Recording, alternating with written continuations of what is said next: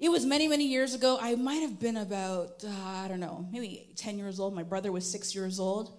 We were almost dinner time. My mom said, go get Jermaine for dinner. I said, all right. And I start looking around the house, and I don't see my 6-year-old brother.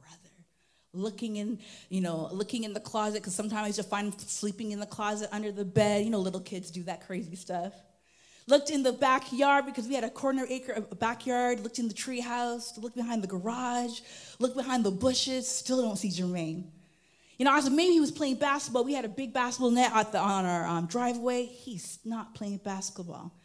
I started looking through our driveway, and then I noticed our car. We had a 1982 blue Volvo at the time.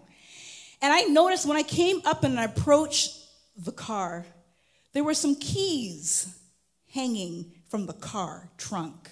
I said, why are there keys? And when I opened the keys, he was in there banging and screaming. He locked himself in the trunk.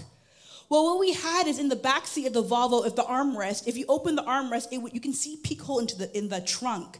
He thought he had a bright idea that he can get in the trunk and climb through that little hole to get to the back seat of the car.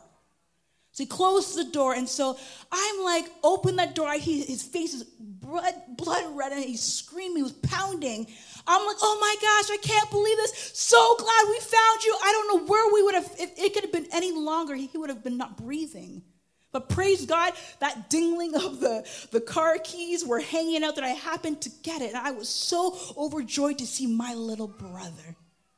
I wasn't upset. My mom was like, what do you want? You want ice cream? What do you want, Jermaine? I was like, what do you want? I'll give you lollipops. What do you want on it? I wasn't jealous. I was so glad to see my brother alive and safe. And I'm going to close out this series talking about the older brother. The older brother, and let's read the scripture, Luke 15:24-32. And it says, and he arose, I'm going to go a little ahead to give some context. He arose and came to his father, but while he was still a long way off, his father saw him and felt compassion, and ran and embraced him and kissed him. And the son said to him, Father, I've sinned against heaven and before you. I am no longer worthy to be called your son. But the father said to his servants, bring quickly the best robe and put it on him, and put a ring on his hand and shoes on his feet, and bring the fattened calf, say fattened calf, and kill it, and let us eat and celebrate. For this my son was dead and is alive again. He was lost and is found, and they began to celebrate. And this is where I'm going to preach out of today. Now his older son was in the field. And as he came and drew near to the house, he heard music and dancing. And he called one of the servants and asked, what are these things meant? And he said to him, your brother has come, and your father has killed the fattened calf. See, fattened calf. Because he has received him back safe and sound. Listen, the reason why I'm saying I want to focus on the fattened calf. What's the difference between a fattened calf and a regular calf, you think? Other calves that were just regular, they would just roam through the grass like every other regular calf. But this fattened calf would be in a stall. It wouldn't roam around, so it didn't have the capacity to lose that weight while roaming on the grass. They would feed him more food to get bigger and fat and juicy. What we see in the scriptures in Matthew 22:4, when Jesus spoke a parable of a king who gave a wedding feast for his son, and it says, again he sent other servants, saying, tell those who you invited, see, I have prepared my dinner. My oxen and my fattened calves have been slaughtered, and everything is ready. Come to the wedding feast. Listen, a fattened calf is no small thing. A fattened calf would normally be 600 pounds of meat. It was a big thing. It was a big deal. It's a huge celebration when they kill the fattened calf. The neighbors are coming, the servants are coming, the friends and family are coming. And so, listen, the brother is angry. He's like, why are we killing the fattened calf for my brother? It's a big deal. And so it says here in verse 28, but he was angry. Say angry. He was angry and refused to go to his father. His father came out and entreated him. But he answered his father, look, These many years I served you. I never disobeyed your command, and yet you never gave me a young goat. Say young goat. That I might celebrate with my friends. My first point is anger can lead you to amnesia. Anger can lead you to amnesia. Amnesia is the thing that you lose your memories, such as facts, information, and experiences. Listen, he's comparing himself. He said, I've served you. I've never done anything almost wrong. Listen, in the scriptures, Romans 3:23, it says, all have fallen from the glory of God. It also says we have become like one who is unclean, and all our righteous deeds are like filthy rags, Isaiah 64. How much do we forget what we've done in our own past and our own situations? We forget so easily. At this time, we see the older brother becoming very pharisaical, self-righteous, very judgmental. Look what I did compared to my brother. And how many, I've been there sometimes when I'm like, listen, I know I'm closing my legs when I'm supposed to close my legs. I know I'm good with my money. I'm a good budgeter. Come on. And you see, how many times we see the unrighteous seems like they're progressing before the righteous. And we sometimes are like, God, why? Why are you doing that? You know, the older son was not modeling the father's heart. Listen, he said, you didn't even give me some curry goat. Not even curry goat with white rice with some potato coleslaw. Not even to have a little gathering with my friends, but you want to kill the fattened calf for my brother that's done something wrong. But I haven't even got a little piece of goat, right? Listen, oftentimes when we're angry, we become short-sighted. I see my kids all the time. I never get, they always get, come on. Always, we're always short-sighted what God is doing. Well, we had a father here that was like, you know what? I'm not going to go there. I'm not going to go there to you. I'm not going to list all the things that you've ever done. Let's go back to the text here. And it says, in verse 30, it says, but when the son of yours came, who was devoured your property with prostitutes, you killed the fattened calf for him. And my second point is, comparison is the devil's playground.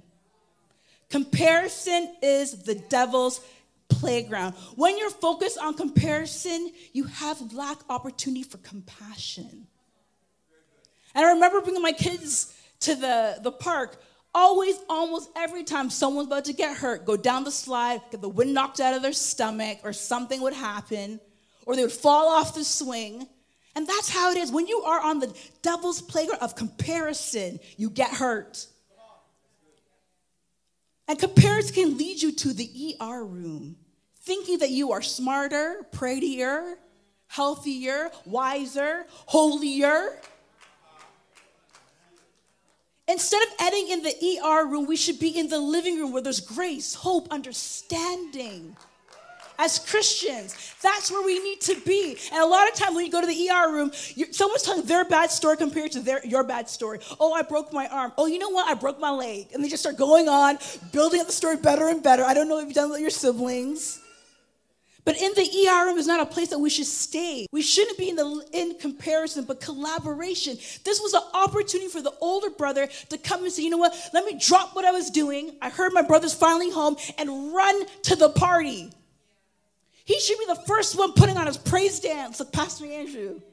First one, hand-toe clapping, doing the very thing that if I was lost, I would want someone receiving me well. Well, listen, when my husband is preaching, no matter where, I'm going to be shouting him down. I don't care if he's preaching about Mary had a little lamb. Come on, babe, let's go. Mary had a little lamb. I'm going to shout it with my kids. They can be tripping all the way to the finish line. I'm like, oh, my babe, you are amazing. Come on, Gabe. Come on, Claire. That's how we should be, even when we're tripping, even when we're falling on the way to our destination of grace. We should be cheerleaders and not haters. Don't hate, just celebrate. Come on. Too many of us are hating on our family members, our friends. But you know what? Also, we need to make sure that we don't get caught up playing the devil's playground of comparison. It's so easy in this superficial social media world with filters and all that we start comparing the very thing that God, it's a miracle that God created such beautiful things out of dust. That we want to put filters on the very thing that God's created with his hands. And I don't think we recognize how good we have a God that loves us so much that he will take care of everything for us. And my third point, it says, Jesus calls you by your name. The devil calls you by your sin. The devil knows your name, but he calls you by your sin.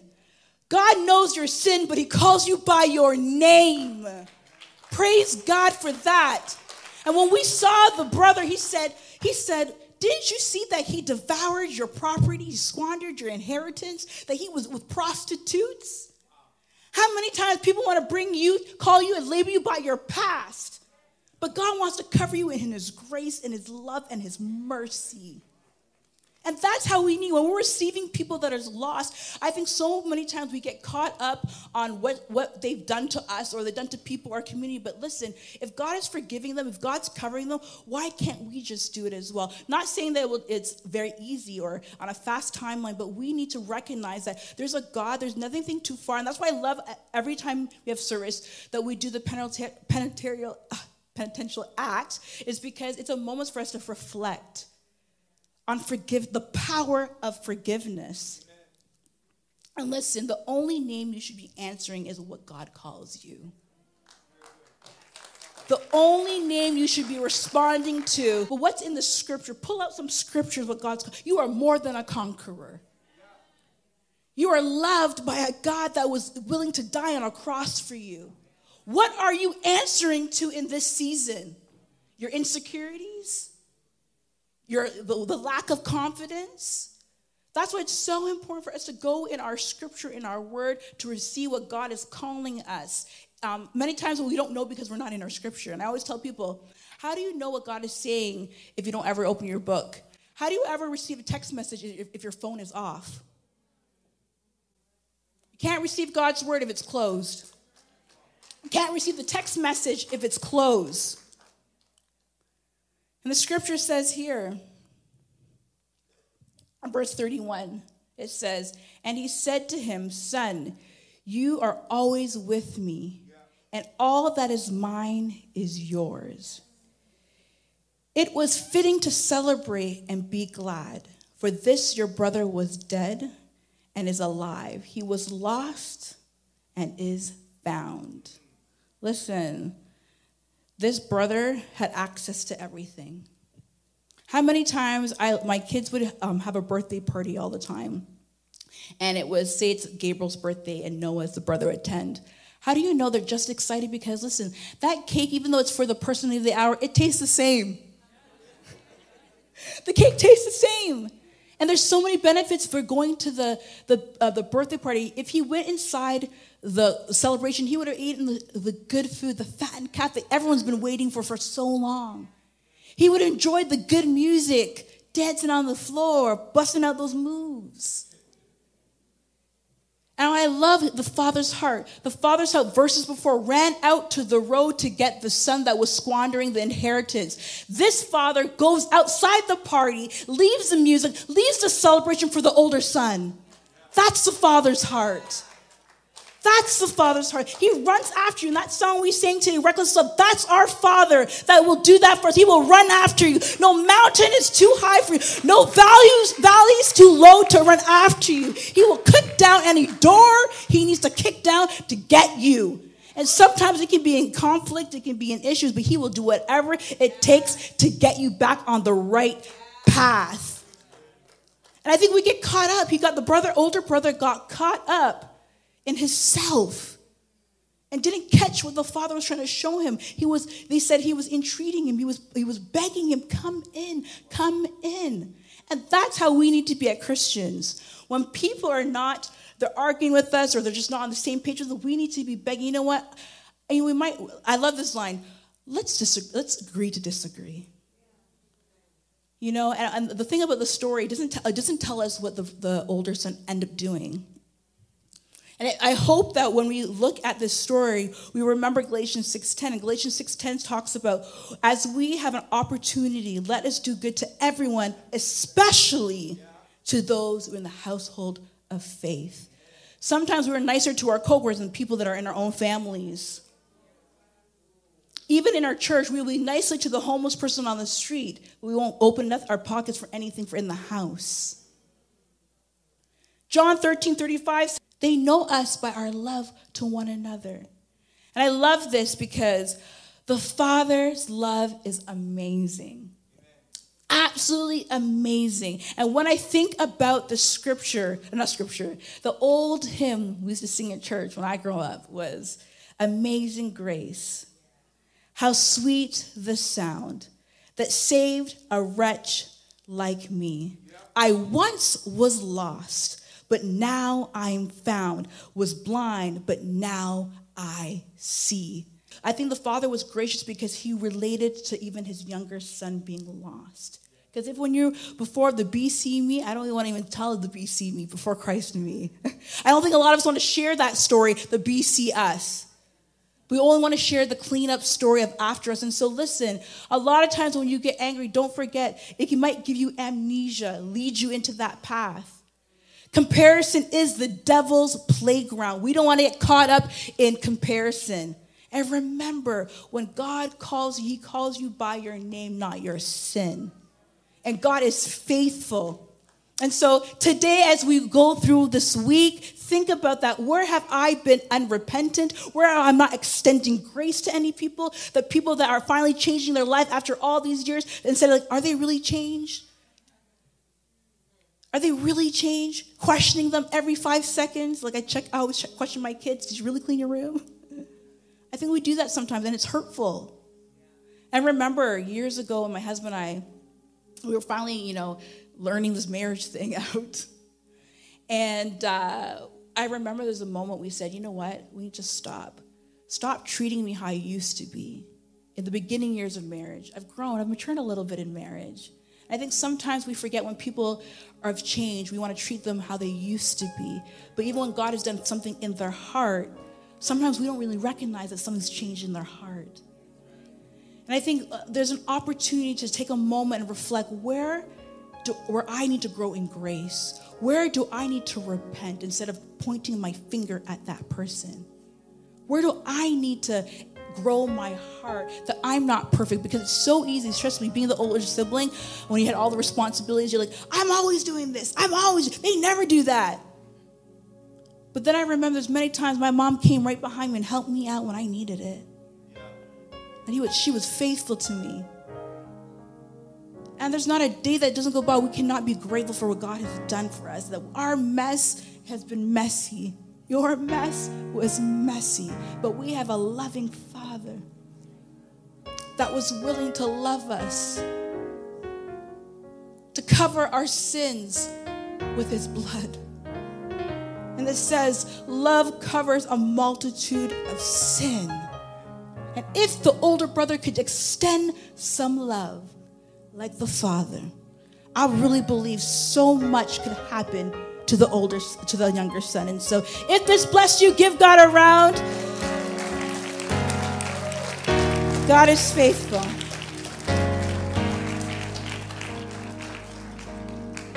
Come on, can we give God praise one more time for that incredible reminder? And so remember, as you are going out and we are serving our city, make sure that as the Lord calls lost people to the house, that we don't throw, pity parties and act arrogant and prideful. But let us celebrate. Let us celebrate. Let us join the party, because the cake tastes the same, whether it's my party or it's their party. I love that so much. Such an incredible message. Give God praise one more time in this place. And so with this being said, with this in mind today, we want to call someone from the outside. You might be here today under the sound of my voice and you're like, you know what, Pastor, I heard this message and heard about the young man coming home, and I'm that young man. I'm one that went away and has been squandering my life doing what I want to do. living my life for myself. Living my life for myself, following my own way, my own direction. And today, I feel the heart of the Father. I hear the heart of the Father. I saw Savannah get baptized, and you know what? I'm like, I need to go the same direction today. I need to come home. I don't want you to don't ignore that compelling. Don't ignore that drawing. You know, not to be morbid or fearful, but this season that we're now hopefully leaving is a vivid reminder that none of us knows what tomorrow holds. And the Bible makes it clear that the wages of sin is death. Death, which I don't have to convince you that people are dying, but also death in hell. As the Bible talks a lot about this, eternal separation from God for those who reject the gospel. And so we're not talking about the people who have never heard the gospel and are in places that we're not talking about them. We're talking about you today. You that has an ear to hear, and you're hearing today that God loves you so much that he came in flesh, died in your place and in my place for our sin. And not only this, but that on the third day that he rose from death with all power, and today he extends to you eternal life, relationship with God, if you would put your trust and your faith in Jesus. And so someone today is saying, well, how do I do that? How do I begin a relationship with God? The Bible sums it up in 3 things. Someone say 3 things. Here it is. This is how you put your trust and faith in Jesus. We do so by repentance. Someone say repent. In other words, you acknowledge that you are a sinner, separated from God, away from the relationship with him and all of this. And you say, I'm sorry for my sins. I repent of my errors, repent of living for myself. And then we turn in faith. And so someone say believe. Turn in faith from serving and living that life. And we put our trust and our faith in Jesus. We say, we believe that you came. We believe that you died for our sins. We believe that you rose from death with all power. And I want you to be the Lord, the King, the boss of my life. And then to seal the deal, we are baptized. Someone say, be baptized. And so we're baptized for the forgiveness of our sins. When you go down in that water, you are leaving your old life behind. You are unified with the death of Christ. And when we bring you up out of the water, you are unified with the resurrection of Christ. Amen, somebody. And you rise to new life with him. And so, if that's you today, and you're under the sound of my voice, you hear this in your heart, you hear this not just with your ears, and you're being compelled, I want to call you to make this decision today. And someone else, you're here and you're like, I was baptized and I ran away from Christ and I left him and all of that. And I want to come home. Do I need to be rebaptized? No. You can renew your baptismal vows. You can repent and you can come back to Christ. And there's still room at the table, as I say every week, for you.